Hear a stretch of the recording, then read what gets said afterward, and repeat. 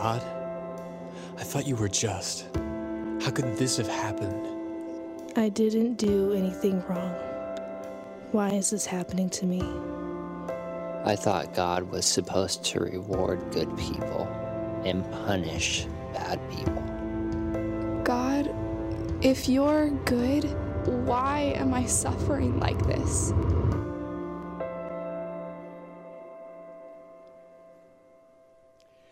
Well, good morning. I trust it's well with your soul. That's a great banner song for this study in Job. So because of the aggressiveness of going through 42 chapters, I hope that, number one, you'll get a hold of one of these cards, and that before you come on Saturday night or Sunday, you will read the passage during the week. I've put it together so there's 6 days of reading. So this next week, it'll be about 20, 25 verses a day. And you have 6 days so that, if you miss one, you can make it up. But I hope that you'll do that. And as you're doing that you're praying and just asking the Holy Spirit to minister to you personally through just reading God's word and him speaking to you. The other thing, if you haven't been to the other studies, because we don't have the time to continue to review, I hope that you'll go online and listen to them. Because just the whole series on when good people suffer into 8 parts. So I hope that maybe you'll do that, and then you can be with us as we're going through this thing. So let me pray, and let's ask the Holy Spirit to minister again in this area of suffering. And Lord, we just want to really honor you in our hearts and minds with the faith in you and trusting you for all the things that are going on in our lives. And we would pray also for anyone that's here today and doesn't know you, the only true God. We ask in Jesus' name that by your Holy Spirit, your love and your care and what you've accomplished and done for each and every one of us in this room and those who don't know you, we pray, Lord, they'd come to know you even this morning. And so, Lord, here we are. We commit this to you. The things that I prepared, break them fresh. Give us hearts to hear, ears to hear, and, Lord, that we would move out in obedience to what we hear today. Please, in Jesus' name, amen. So the book of Job has got a prologue, it's got a dialogue, it's got monologues, and then it's got an epilogue. So the prologue, the beginning of this drama, is chapters 1 and 2. And that gives us the divine perspective in this whole area of suffering. So Job, when life goes bad, we looked at the problem in the prologue. There was an introduction to Job's suffering and invitation for our suffering. So the book of Job is just a big invitation to us. And it's an invitation to trust God's wisdom when we suffer, that God knows what he's doing. Would you say amen to that? We know that God knows what he's doing. He's accomplishing things in our lives that would never be accomplished outside of us surrendering our lives to him to allow him to do what he allows to happen in our lives. So the foremost question in suffering is why? Why me? Why is this happening? The book of Job does not give us an answer. Human wisdom cannot do that either. We can't come to a meaningful analysis because God's ways are not our ways. So when we try to answer the question why, Job doesn't do that. And so it leads us to the question of what do I do when I'm suffering? What does that look like when I'm suffering, when I'm going through difficult times? And then that would be as a child of God, but also it speaks to you who do not know him yet. This invitation to trust God's wisdom for the unbeliever is to trust the gospel of Jesus Christ, that God in his wisdom has provided through the cross for your salvation, for the forgiveness of your sins. I'll talk about that in another moment. Now, in the second part of this, which is where we were last week, this week, and next week, are these dialogues and debates that give us the human perspective, and it's most of the book. So it's given us the human perspective. The monologues then that follow that, there are 3, exalt God. It's all about God. And he is the sovereign creator. He's the sustainer of all things. And he is not Job's enemy, but an all-powerful advocate and friend. And so it's powerful stuff that we get there. And then the final chapter, 42, is the epilogue that reveals God embracing a broken, suffering human being with his goodness and his wisdom. So Jesus is the point of all the Bible. Jesus is the point of everything that God does. So Jesus is divine perspective. Jesus is human perspective. Jesus is God exalted. And Jesus is God revealed. So we're going to be pointing to Jesus throughout this whole thing. He is the great mediator and our great advocate that we have. Now, many of you have know about Helen Keller, or at least you've heard her name. When she was 19 months old, she came across some disease at that time, a long time ago, that left her blind and deaf at 19 months. They didn't know what it was. Since then, they're figuring what it might have been. She said this, quote, "Although the world is full of suffering, it is also full of overcoming it." And that just reminds me again of what Jesus said. He said in John 16:33, "These things I have spoken to you, that in me you might have peace. In the world you will have tribulation, but be of good cheer." What? I have overcome the world. He will lead us to victory in overcoming all the enemies that have come against us, be that ourselves or from the devil or the world itself. So in these three dialogues, these debates of human perspective, Job's three friends not only hold stubbornly to their theology, or at least their dogmatic theology, their insistence that Job is suffering because of his sin. And they get more and more frustrated because all the way along, Job will not agree with them. And so as that's happening, they're insisting that he's a sinner. They're then accusing him of being a sinner. We get the 3 rounds, 3 debates. So round 1, ding, suggesting that there may be sin in his life. Round 2, today, 15 to 21, they're insinuating there must be sin in his life. And then round 3, ding, in chapters 20 through to 27, they're accusing him of sin that is in his life. So from the very beginning of round 1 to the very end, bitter end of round number 3, Job insists that whatever is happening to him is not because he deserved it. And that eventually God would vindicate him, and what he's hoping is that God will vindicate him while he's still alive. And that's what we're going to see in this. So I want to give you a little poem, if I might. Here it is. So 3 rounds. So round and round and round they go. Will they ever stop?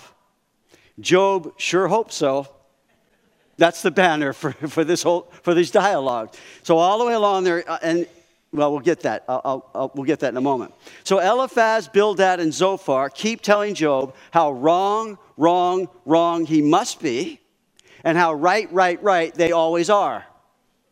They accuse him of being a windbag, a hypocrite, a wicked person, foolish, hard-hearted, and many such things. So if you have your Bibles, which I hope you do, let's look just a little bit at some of the things that these 3 said. So we'll start in chapter 15 with Eliphaz the Temanite answered and said, "Should a wise man answer with empty knowledge and fill himself with the east wind? Should he reason with unprofitable talk or by speeches with which he can do no good? Yes, you cast off fear and restrain prayer before God. For your iniquity teaches your mouth, and you choose the tongue of the crafty." Verse 6, "Your own mouth condemns you, and not I. Your own lips testify against you." So Eliphaz, like all the others, in fact, this is directed plurally to them all. He goes on and on and on about the same old, same old, same old. "Job, you lack wisdom. You won't listen to us. You are irreverent and unrepentant, and God will judge." Look at chapter 18. We get Bildad the Shuhite answered and said, Job 18, verse 2, "How long till you put an end to words? When are you going to stop chattering? Gain understanding, and afterward we will speak." So Bildad goes on and on and on about the same old, same old, same old. "Job, you lack understanding, and you won't listen to us." Then we get in chapter 20, this guy Zophar. He's Zophar the Nemathite. He answered and said, verse 2 of chapter 20, "Therefore my anxious thoughts make me answer because of the turmoil within me." He's getting frustrated. "I've got to tell you what I think. I have heard the rebuke that reproaches me, and the spirit of my understanding causes me to answer. Do you not know this of old, since man was placed on earth, that the triumphing of the wicked is short, and the joy of the hypocrite is but for a moment. So Zophar, like the rest of them, goes on and on and on about the same old, same old, same old. Job, this is the way it always is when it comes to God's justice. The wicked are always punished, and the righteous are always rewarded. Job responds, we'll get some of his responses, with reasoned arguments and specific contrasts to prove that what they were saying about the way it always is was clearly not the way it really was. You're saying this about the wicked, but hold on a second. So when it came to God's justice and his ways with the wicked, what they were so dogmatic about did not line up with reality.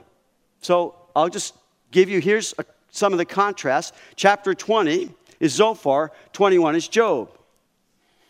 Zophar said, the wicked triumph only a short time. Job said, no, the wicked continue on. That's 21, verse 7. In 27, Zophar says, the wicked perish like dung. Job responds in 21:7, the wicked live. Zophar says, the wicked are forgotten in death. Job says, no, hold on a second. The wicked are given an honorable burial.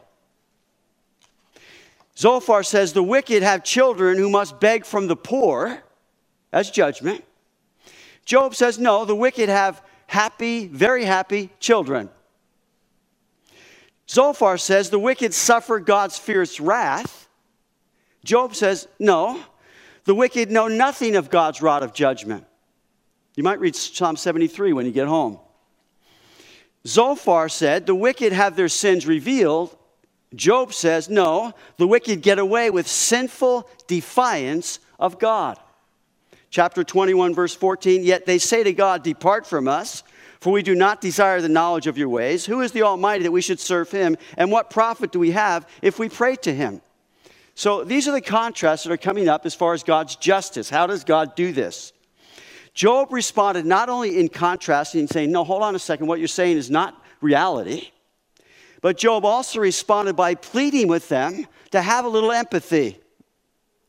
Like give them a break. To show them some kindness and understanding. How about cutting me a little slack? Now, like I shared in the beginning, I taught Job several years ago. I read it in my daily reading every year.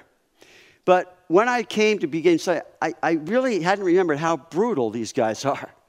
I mean, they are brutal when they're dealing with Job, trying to get him to agree with what they're saying about what's going on and why he's suffering. So let's look at Job's response. He's saying, hey, listen with your heart, not your ears.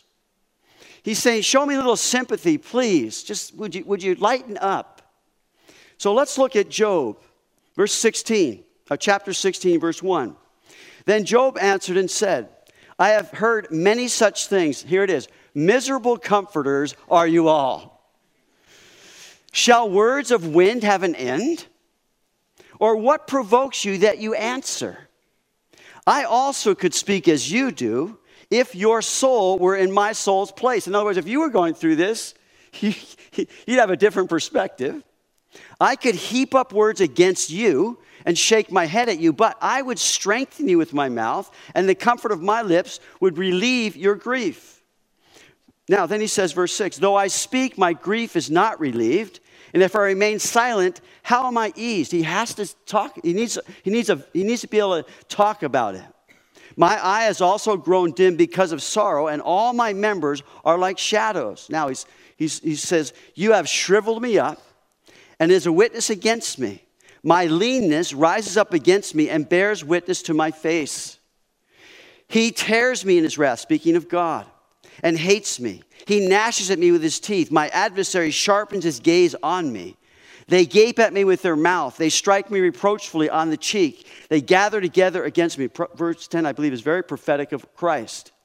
So that's verse 6, chapter 16. Now let's go to verse 7, chapter 17. He continues, verse 1. My spirit is broken. My days are extinguished. The grave is ready for me. Are not mockers with me? And does not my eye dwell on their provocation? It's like all around. He can't get his eye. That's all he's seeing and hearing. Verse 6. But he has made me a byword of the people, and I have become one in whose face men spit. Again, prophetic of Christ. He's saying he, God, has made a byword. So he goes on, verse 7, my eye also has grown dim because of sorrow, so much weeping and pain and agony, and all my members are like shadows. Upright men are astonished at this, and the innocent stirs himself up against the hypocrite. Go to chapter 19, just to get a feel for Job. Now, this one I'm going to read the whole chapter. So let's go through it. Here's Job. He answered and said, how long will you torment my soul and break me in pieces with words? These 10 times you've reproached me. You are not ashamed that you have wronged me. And if indeed I have erred, my error remains with me. It's my problem. It's my pain. It's my agony. If indeed you exalt yourself against me and plead my disgrace against me, know then that God has wronged me and has surrounded me with his net. If I cry out concerning wrong, I'm not heard. If I cry aloud, there is no justice. He has fenced up my way so that I cannot pass, and he has set darkness in my paths. He has stripped me of my glory and taken the crown from my head. He breaks me down on every side, and I am gone. My hope he has uprooted like a tree.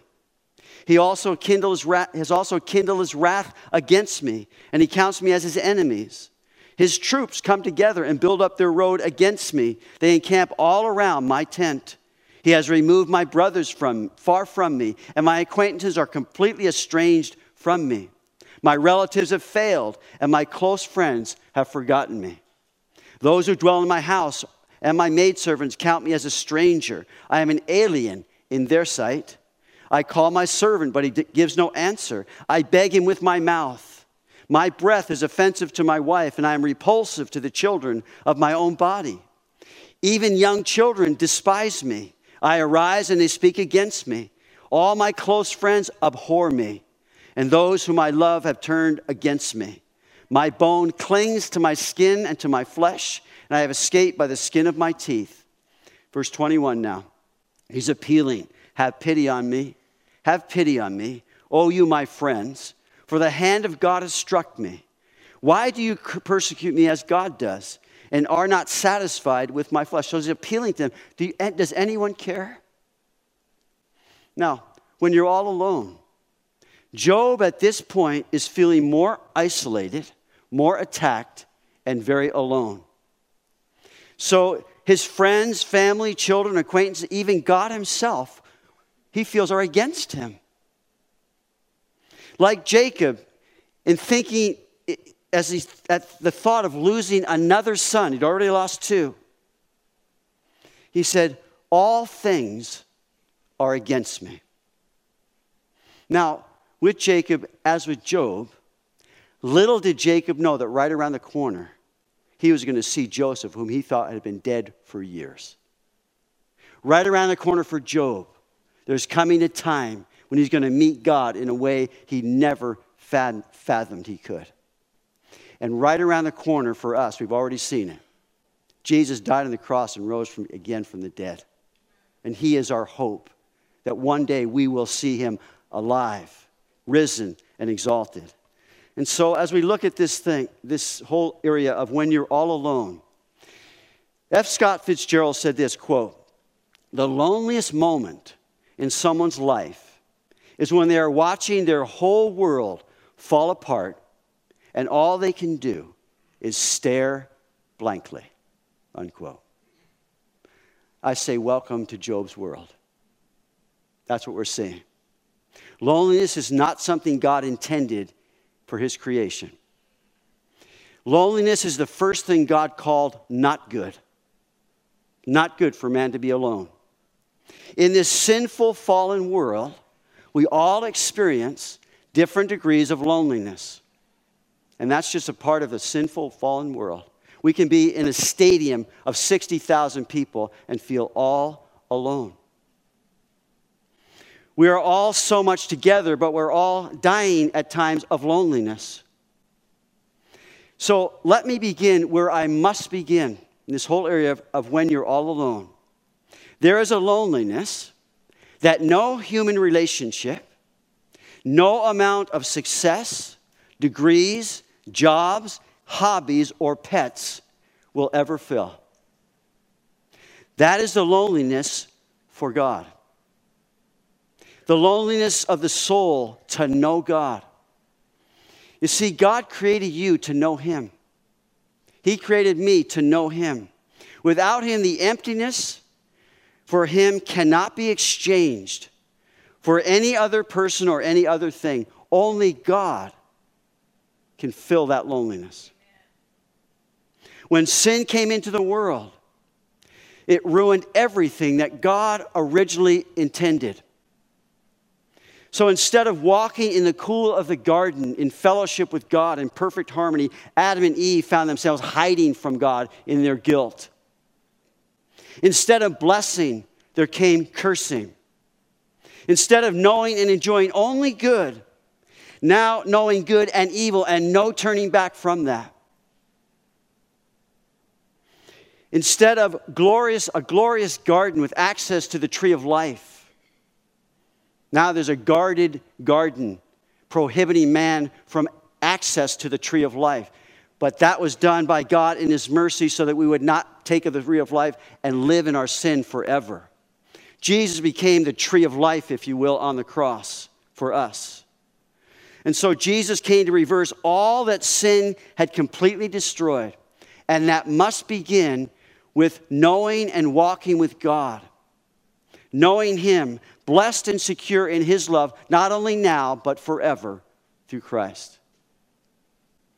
Jesus spoke these words, lifted up His eyes to heaven on that night He was betrayed and was going to the cross, and said, Father, the hour has come. Glorify your Son, that your Son also may glorify you. As you have given Him authority over all flesh, that He should give eternal life to as many as you have given Him, and this is eternal life, that they may know you, the only true God, and Jesus Christ, whom you have sent. He's going to the cross where He will take care and make sure that that work is completed so that we could experience eternal life.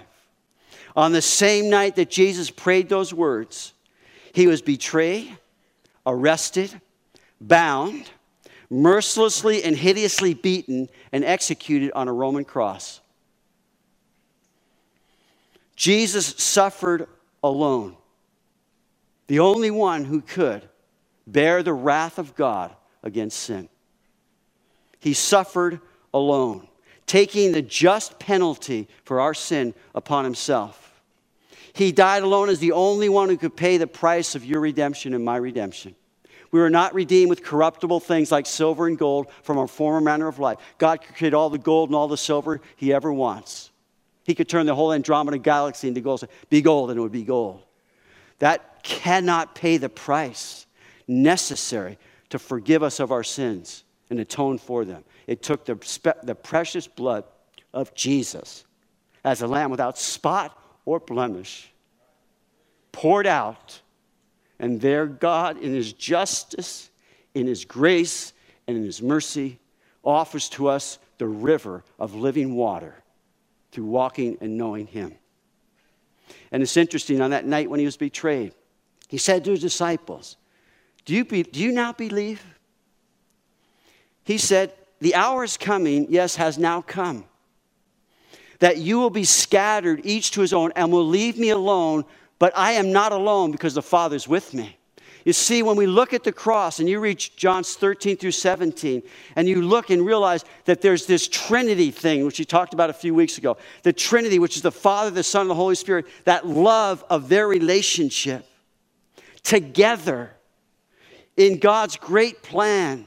The Father and the Son and the Holy Spirit worked out the plan for our redemption, our salvation, by the Son coming and becoming human and bearing on Him all of our sins. That was the love of God. And you look at John 13 through 17, Jesus' last hours with His disciples, it's all about the love of God, as we would experience it, as the Father, the Son, and the Holy Spirit have always experienced it. The eternal love of God. So as we look at these dialogues and debates, last week, 3 things in the human perspective. Last week, it's the pain. We talked about pain, if you will, management.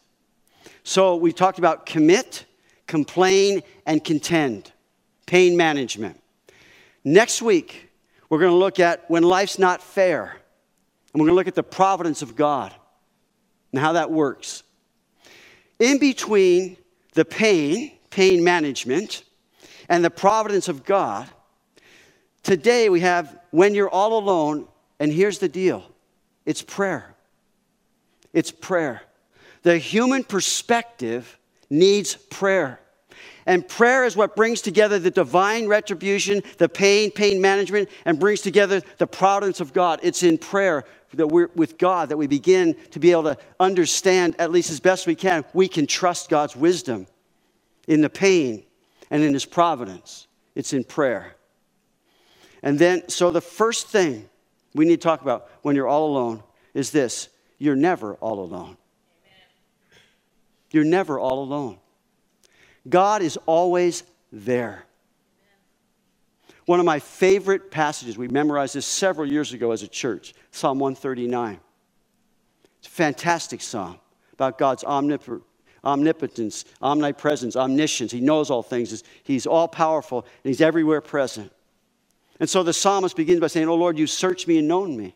You know my sitting down and my rising up. You understand my thought afar off. You comprehend my path and my lying down, are acquainted with all of my ways. For there is not a word on my tongue, but behold, Lord, you know it altogether. You have hedged me behind and before and laid your hand upon me. Such knowledge is too wonderful. It is high. I cannot attain it. Where can I go from your spirit? Or where can I flee from your presence? If I ascend into heaven, you are there. If I make my bed in hell, behold, you are there. If I take the wings of the morning and dwell in the uttermost parts of the sea, even there your hand shall lead me and your right hand shall hold me. If I say surely the darkness shall..." Yes, good job. "If I say surely the darkness shall fall on me, even the night shall be light about me. Indeed, the darkness shall not hide from you, but the night shines as the day. The darkness and the light are both alike to you. For you formed me in my mother's womb. You put me together. You knit me together." And it's just so intimate. God is always there. God can't go anywhere. He's everywhere. So as we talk about when you're all alone, know this: you are never all alone. God is always there. God is a prayer away. And to know him, that first prayer, if you confess with your mouth the Lord Jesus Christ and believe in your heart, God raised him, you will be saved. That first prayer that brings you into fellowship with God is the prayer of repentance from sin and faith toward our Lord Jesus Christ. Have you offered that prayer to God? If you haven't, I'm going to give you an opportunity when we're done to do just that. To confess with your mouth the Lord Jesus Christ and be saved. So there are 4 things I want to share with you just briefly on prayer this morning. These are nothing new to any of us. But I want to re-up it for you because it's central to having a good human perspective with the pain and the providence of God. First of all, prayer is powerful. It's powerful. The word prayer shows up in my New King James Version 9 times in the book of Job, 3 times in this debate. The first one we find in chapter 15. Eliphaz says, verse 4, "Yes, Job, you cast off fear and restrain prayer before God." What he's saying, he's accusing you of, is that you cast off all reverence for God. That you say prayer doesn't matter and prayer doesn't work. That you are praying and what you're saying is God's not answering. So, Job, you're not revering God, which is far from the truth. If anyone was a man of prayer, it was Job. Job feared God. He loved God. But he was in pain and suffering and agony. So what they're saying is not true about Job and prayer. He knew that prayer matters. Remember in chapter 1, he prayed for his children, offered sacrifices. You see, prayer does matter. And when you pray, God is pleased and God hears. Prayer does work. Prayer does make a difference. Prayer is the deciding factor that gives us perspective that we need. And so I'm going to re-up for each one of us today. How is your prayer life? We'll talk a little bit more about that in a moment. But know this, prayer is simply conversation with God. That's why the Bible says pray without ceasing. So when you're riding your bicycle, you don't want to close your eyes because you have to close your eyes to pray. You keep your eyes open when you're driving, but you can talk to God. We can talk to God at any time. And conversations with God are just like human conversations. Sometimes it's just relaxed, it's enjoyable. Other times it's pretty intense. Sometimes it's desperate. That's conversation. I love to just help people in a corporate prayer setting when we're all in a circle and we're going to pray together, because a lot of people don't know what that's like. It's actually fearful for them. Maybe that's you. Well, I like to start any new prayer meeting or any prayer circle and say, listen, we got together, we're starting at 8. We're just chatting for a little bit before we go into it. Everyone's talking. I said, all a prayer meeting is we're going to bring God into the conversation. So as a group, you talk and someone says something, you're listening, and then you respond to that, and it just gets this conversation going. It's no different with the Lord in a prayer meeting. We're just inviting him in. And so in a prayer meeting, it's very practical. We're going to listen to what everyone's saying. You remember the double A, double B, double C, D? Double A is what? Agree attentively. All right, we got someone here. Agree attentively. In other words, when we're praying in a group, we listen to what's being said and allow our thoughts, just like you would in any normal conversation. I'm not thinking about what I want to say. I'm listening to what you're saying, and I'm going to let this conversation develop. And it's fantastic. Any depth of conversation means there's two people that are good listeners. And so we listen. Agree attentively. Double B is believe boldly. So when we pray in conversation with God, we can believe what we're praying. We can believe God. As best we can, we're trying to pray according to his will, and God hears that. Double C is, okay, you just failed the test. I'm sorry. You get it, well, not yet, but double C is communicate clearly. And for us older folks, you got to just speak up. And so if I can't hear you, I can't agree with you. So I think it's perfectly right in a conversation, in a prayer meeting, to say, what'd you just say? Just like you would with someone else now. Okay? So double A, agree attentively. Double B, believe boldly. Double C, communicate clearly. And D is do it. Because the only way we learn to pray is by praying. They came to Jesus and said, would you teach us to pray? And Jesus said what? When you pray. When you pray. So it's entering into that place where we know it matters, we know it works, we know it makes a difference, we know it's a deciding factor. I'm hoping to just up for you, as for me, the importance, the power of prayer that's been given to us through faith in Jesus Christ. And in his name, whatever we ask in his name, he will do it. That's what he told us. Now, as I was going through my readings this week in my devotional time, I came across in 2 Chronicles chapter 32, this guy named Manasseh. Now, Manasseh was the most wicked king of Israel. He allowed nothing to stand in the way of license and open evil. And so, in the 23rd year of his reign, he was taken captive to Babylon. He was there probably about 12 years, and during that 12-year period that he was there, he turned to God in prayer. And it's powerful, and it gives me so much hope. So this is what happened in 2 Chronicles to Manasseh. Now when he was in affliction, he implored the Lord his God and humbled himself greatly before the God of his fathers and prayed to him, and he received his entreaty, heard his supplication, and brought him back to Jerusalem into his kingdom. Then Manasseh knew that the Lord was God. This wicked king repented. Prayer is powerful. I thought of Jonah. Here's Jonah, this disobedient, unwilling, and angry prophet who, in disobeying God, through the whale and others, was able to direct him to where he wanted him. And he said, here's his prayer. He said, I cried out to the Lord because of my affliction, and he answered me. Out of the belly of Sheol I cried, and he heard my voice. This is Jonah now 2, verse 7. When my soul fainted within me, I remembered the Lord, and my prayer went up to you into your holy temple, and God heard his prayer. Prayer is powerful. I thought of Paul and Silas, beaten and chained. They're in that dark dungeon, if you will. It says in Acts 16:24, having received such a charge, he put them into the inner prison and fastened their feet in the stocks. But at midnight, Paul and Silas were praying, and the prison doors were open.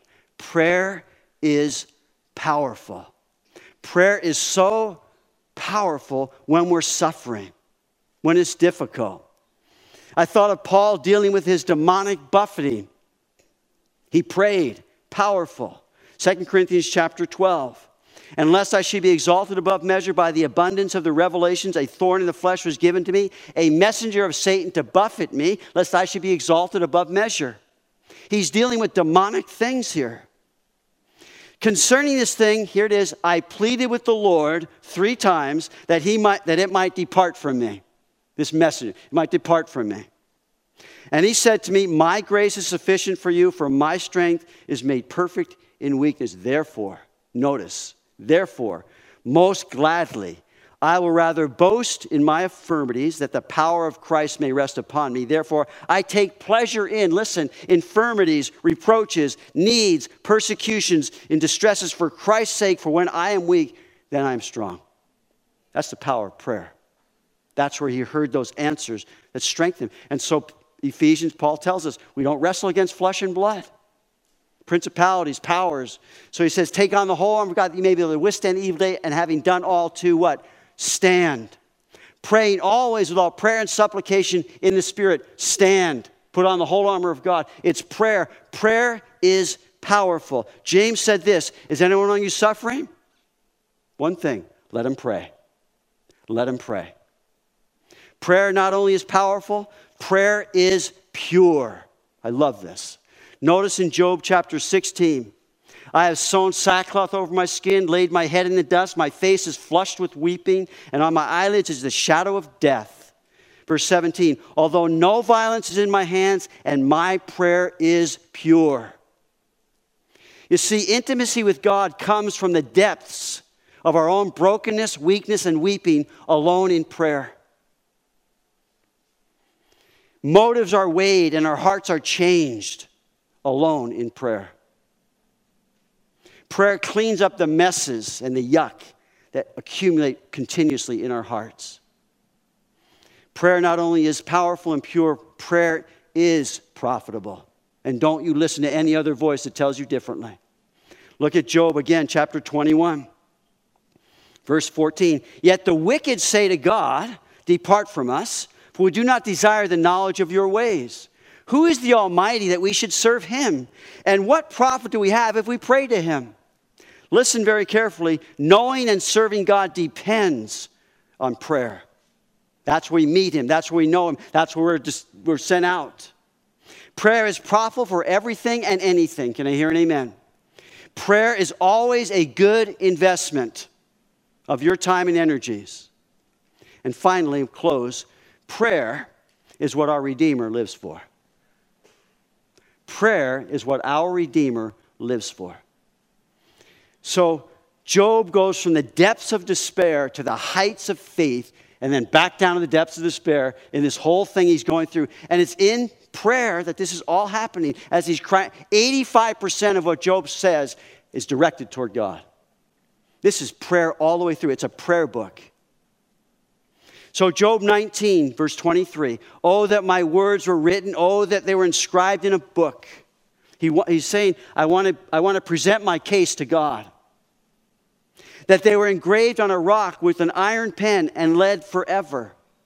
For I know that my Redeemer lives, and he shall stand at last on the earth. And after my skin is destroyed, this I know, that in my flesh I shall see God, whom I shall see for myself, and my eyes shall behold, and not another, how my heart yearns within me. Amen.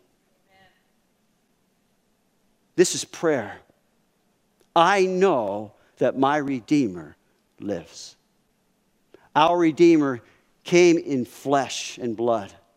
And while he was on the earth, he prayed alone regularly.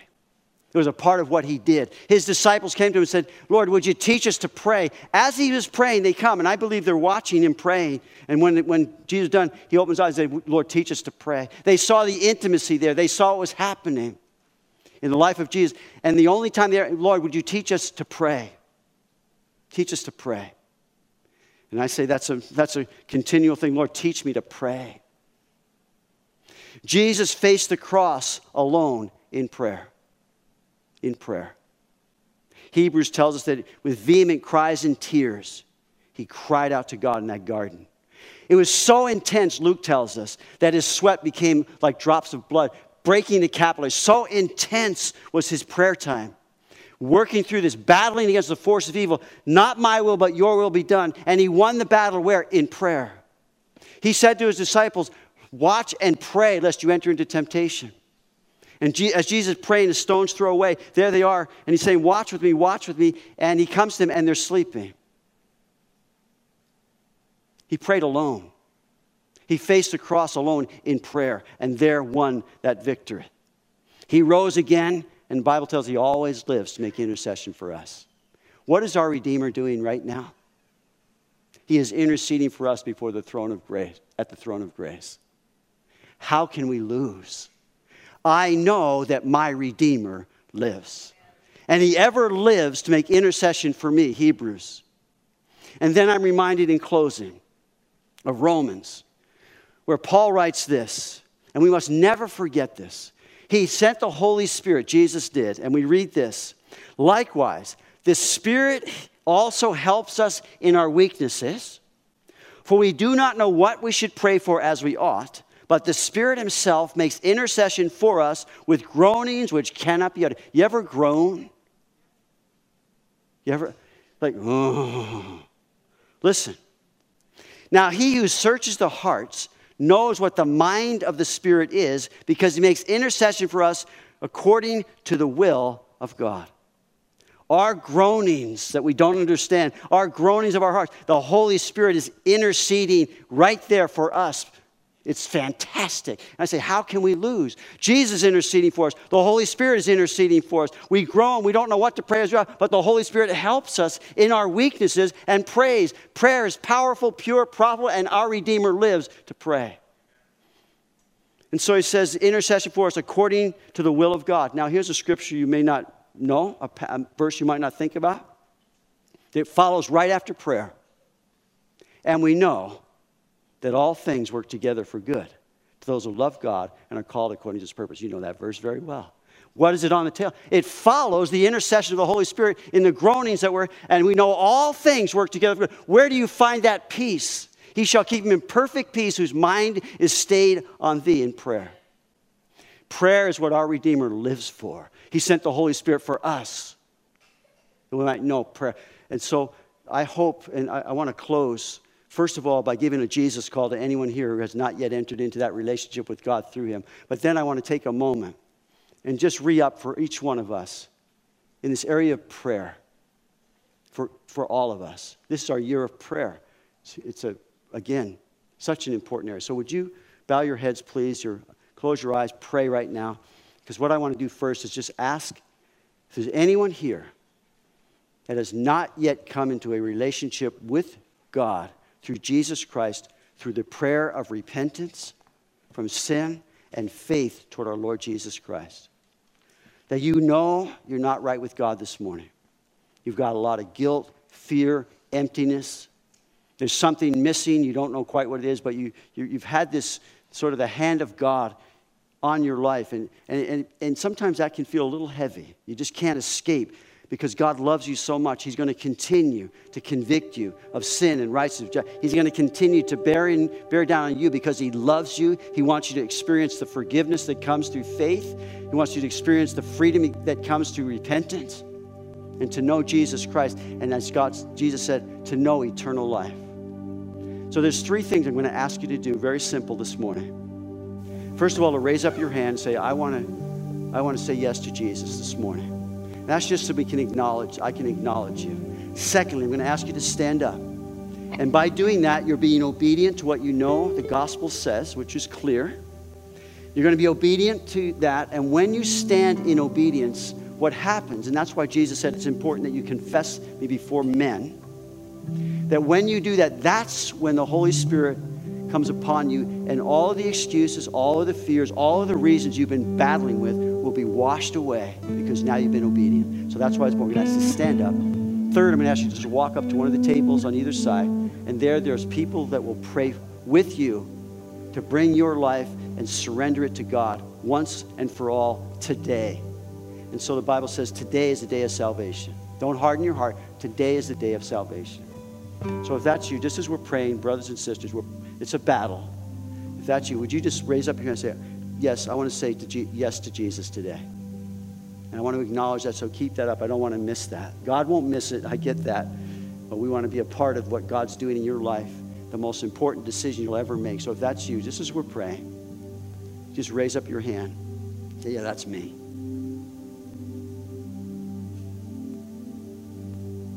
But pray. And we continue to pray, Lord, that you would bring many to salvation, right in this room, maybe in the lobby. So as we're just praying now, just before this final song, if your prayer life, and it's conversation with God, I understand that, but really you know there's just a need you have to say once again in your heart, I'm going to spend time with God consciously, speaking to Him, praying to Him, and you just want God to acknowledge that prayer to Him. Lord, would you teach me to pray? Would you just slip up your hand before the Lord, not me. I'm praying along with you. Just slip up your hand and say, God, that's me. I remember a long time ago, several years, where the Lord convicted me as being a prayerless pastor. And there's always that need, because it's a battle. Say, Lord, would you teach me to pray? And then in that prayer, in that request, prayer always wants to, God always wants to take us deeper in prayer, in intimacy with Him. And so, Lord, would you teach me to pray? And then, secondly, you can put down your hand. Secondly, that you need to really repent of some sin in your life as a believer. There's been things that you've been doing, maybe some of it habitually. Maybe some of it is really tearing you up. People don't know, but God knows, and you know. But whether it be something that's a small thing that you feel like the Lord's calling you to repent of, or maybe it's some major area, would you just slip up here and say, God, would you forgive me? Would you cleanse me from all unrighteousness? See, prayer is so powerful. It's so purifying, so profitable. And so just if we confess our sins, He's faithful and just to forgive us our sins and cleanse us from all unrighteousness. So would you just say, Lord, that's me. Here's the area in your heart before the Lord. And you're repenting. Say, Lord, forgive me. I'm sorry for that. You can put your hand down. A third area. There are people in your life that need prayer. That's all. That's all. Would you stand together? There are people in all of our life. Would you just stand as we go into this final song?